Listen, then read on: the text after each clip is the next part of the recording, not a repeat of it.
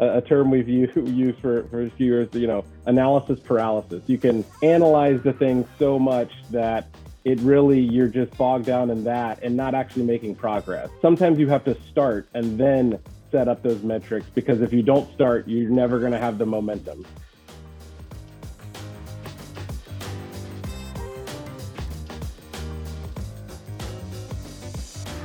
Hello and welcome to On the Grid, Z Prime's podcast about important issues regarding energy, cities, and much more. I'm your host, Ricky Murray. Welcome back. This week on the Grid with us is Jarred Metoyer, Senior Vice President and Managing Director of Markets and Risk at DNV. Jarred shares with us his passion for serving disadvantaged communities, how we should be measuring environmental, social, and governance in energy, DNV's latest community-focused projects, and how you can get involved in the energy equity transition. So get ready and turn up the volume. It's time to get on the grid, y'all.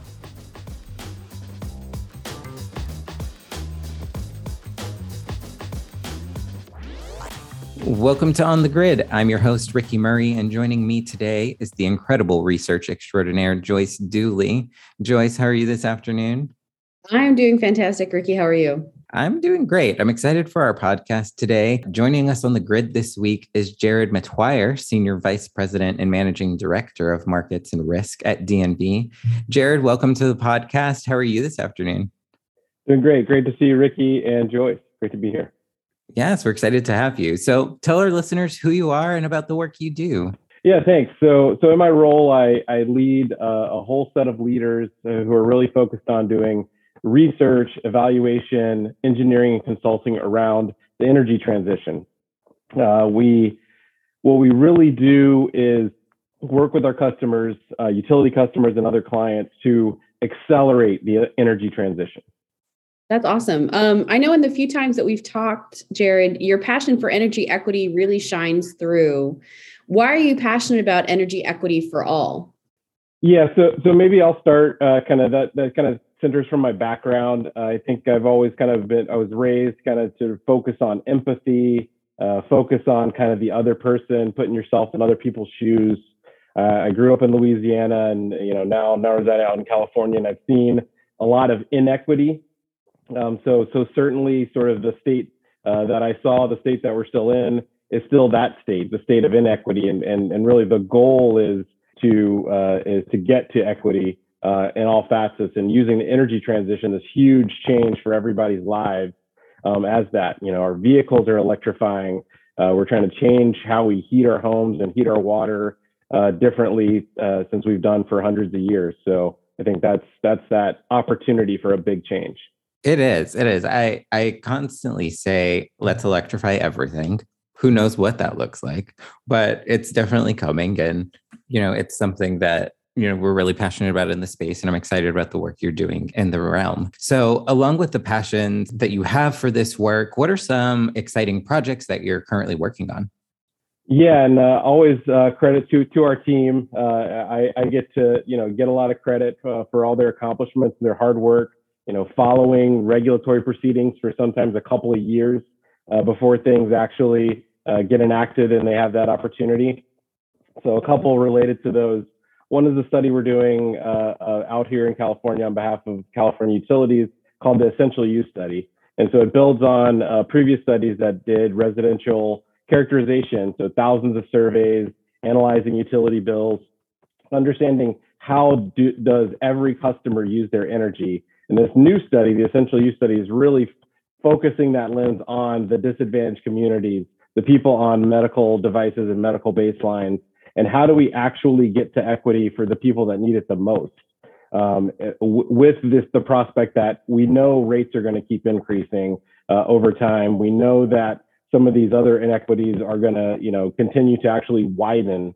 So how can we really rethink the way we think about what is essential to people, so they don't have to make this dilemma, do I heat or do I eat, in terms of, their own lives. It's very important stuff, Jarred. Really great initiatives, and kudos to your team for being able to work on it. I know there's a lot of brilliant minds that are coming together on this, and it's nice to see that you have such a solid group of people working with you to make some of this happen. To kind of shift gears a little bit, when we talk about ESG initiatives, we know that things can be a little complicated to accurately measure. So how do you effectively measure ESG initiatives, especially when you're starting new projects? That's a great question, Joyce. And I think kind of thinking about this, there's certainly a few layers. I think one could see it as, prior to ESG, there was a big focus on sustainability, which is kind of translated into the E part, and that environmental impact. And really, we've seen in pockets parts that really address the S and the G. So in certain states or in certain specific cities, even, there have been initiatives around supplier diversity, or impacting certain local communities or environmental justice. But you've only seen it recently where things are broad, entire states, federal funding with like the Justice 40, and then the recent SEC kind of release that kind of putting more focus on ESG. So when you think about measuring it, you have to break it down into those components. Certainly when we talk about carbon impacts, and we think about environmental impacts, we can really measure what's in that E, and more we'll have to be tracing what's the source. So a lot of the technology that's coming with blockchain and other things can sort of change the way we even think about this. It's not just we have to centrally track everything, and it makes it a daunting task. But again, the S and the G are often facets that the how that company is actually operating. So I'm also fortunate to be working internally in my organization with DE&I initiatives and things like that, and kind of learning from our own customers with initiatives that they've run for maybe longer than us. And then really that S, the S in the middle, I think is the one that still there's not as many clear metrics. There's a few different organizations that are working to develop and build those, but it's really important to avoid, anyone can make a statement if there's no clear metric to back it up. So it's going to be kind of the critical piece over the next several months and year or so. Yeah, I know people definitely want to move away from this idea of greenwashing, right? By making these really great statements, but not being able to fully deliver, and creating a very shiny green picture of what is actually going on instead of what's actually going on. So thank you. Right. So it's pretty tough work, right? We're going through, and you're right, it is one thing to say it, but it's that follow through after that really is that challenging part. So when doing this work, like what are some of the challenges and pitfalls that you're seeing throughout this? Yeah, I think you raised it well, Ricky. Yeah, I think there's two key pitfalls. One is kind of a term we've used for a few years, analysis paralysis. You can analyze the thing so much that it really, you're just bogged down in that and not actually making progress. So I think the first part is the point of the metrics is progress. So sometimes you have to start and then set up those metrics, because if you don't start, you're never going to have the momentum. So that's one of them. And I think, the other one, which Joyce also alluded to, kind of, just kind of, performative acts, right? So you can be performative about greenwashing, you can be performative about DE&I. You can always make those statements, but I think what's really I think kind of the normalizer certainly has been sort of with the internet, with social media, things come back a lot quicker. It's a lot harder to hide what's happening, especially if you're going to say, oh, we're doing this, but we're doing something else globally. Everyone's going to find out very quickly. And these days, everyone are your investors. So there's so much private equity. There's so many other investors out there that I think that's the other potential change from past times when those things worked, quite frankly. But with today's technology, with today's connectiveness, I'm not so sure that it's going to hold up, or it won't hold up very long. Yeah, I mean, you almost can get direct, instant feedback now from people in real time. I mean, that's the power of social. So yeah, I completely get it. So Jarred, what are some of the opportunities that exist that maybe people aren't paying attention to? And if they wanted to get involved, how would they begin? Yeah, so that's an excellent question. I'd like to talk about that all day. So I do think that there's been recent opportunities where I think there's a JP Morgan Chase program called Black Pathways. There's Apple, Google, lots of funding opportunities for entrepreneurs.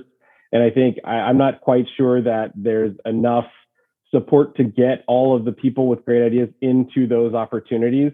So, I had a different conversation, I think it was yesterday or the day before, about, there's a lot of other kind of building blocks that need to be in place. And so I think, looking at opportunities, I've seen, workforce education, apprenticeship, some of these other boot camps, and some of these other things that are going to, how do you have that bridge between where folks are at now? You have to meet people where they're at. You can't assume that they're already 4-year degreed and already have XYZ. We have to meet people where they're at and take them to these funding opportunities. And then I think there's also opportunities for those that are, that aren't at that starting point. There's I think quite a bit of, examples that, we've seen it in a lot of media, and I think they just got named to like the Times most innovative companies was Block Power.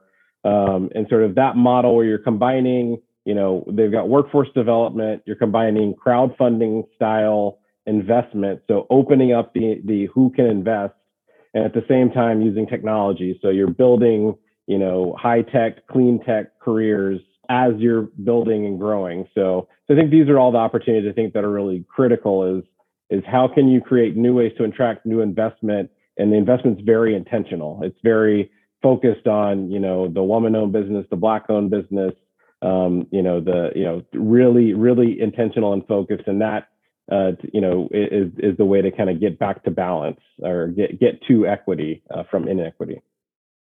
That's all really fascinating and really interesting. And I love the entrepreneurial lens as well. I think that there's a lot of people out there who have brilliant ideas, but maybe don't know how to get started. So thank you for showing a couple of different ways that they could pursue an opportunity to get involved. Yeah, and one thing that really stood out to me that you talked about was meeting people where they're at. Joyce and I have talked to quite a few people recently on the podcast who share that same value of the importance of meeting people where they're at and how that's really just crucial to furthering people's trajectories there.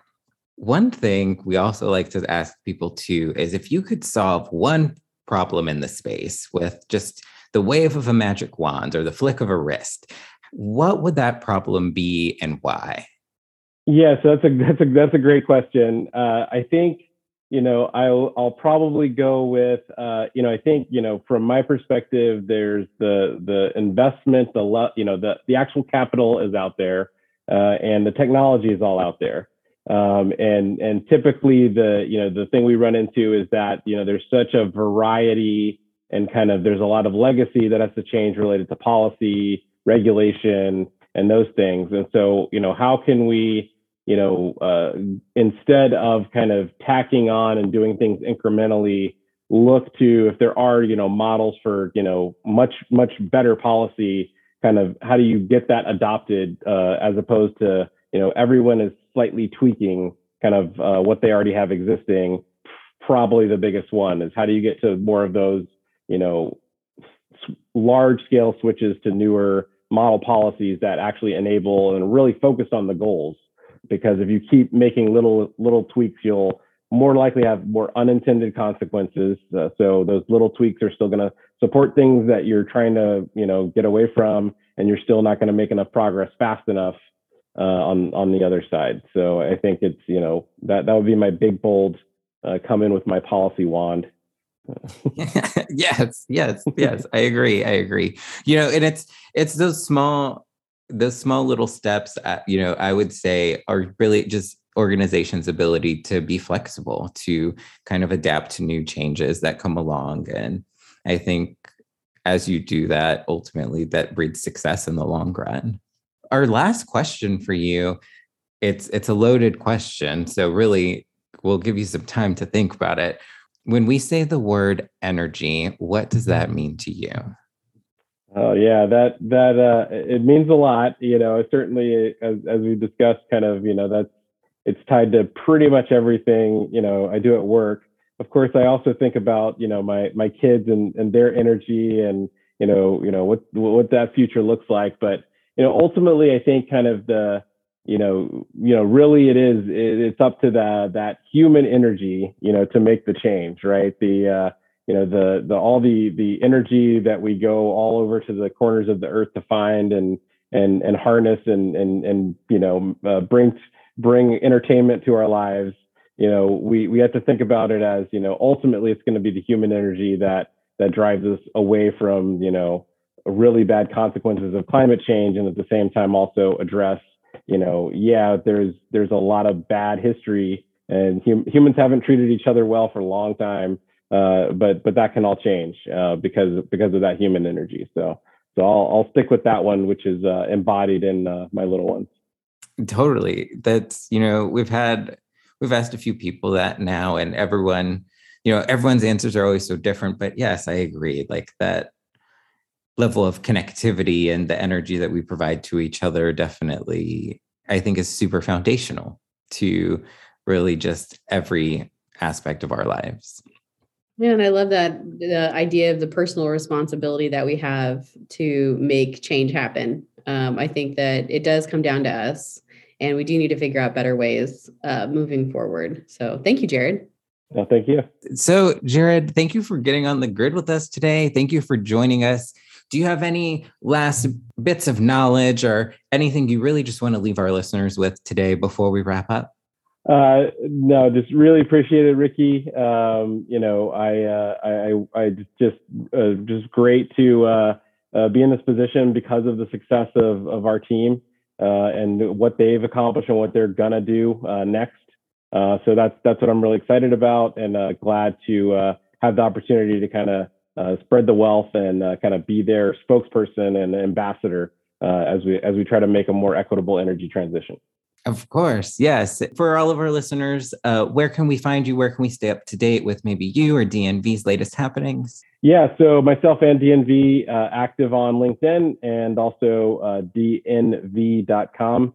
You can find a whole lot more information, lots of free resources, our energy transition outlook, free global projections of what's going to happen with the energy transition. So you can always find us there.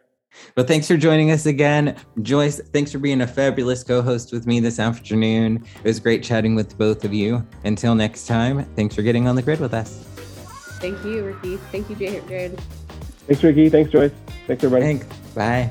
Bye. I'd like to thank our guests for joining us today and you for listening along. If you haven't already, go ahead and hit the subscribe button and give us a rating. We'd love to hear from you. If you're interested in joining us on the grid, email us at info@zprime.com. For updates, please be sure to follow us on LinkedIn @zprime and on Twitter @zprime_research. This episode was produced by Ricky Murray and edited by Aria Levanti. Cover art is designed by Mia Dance.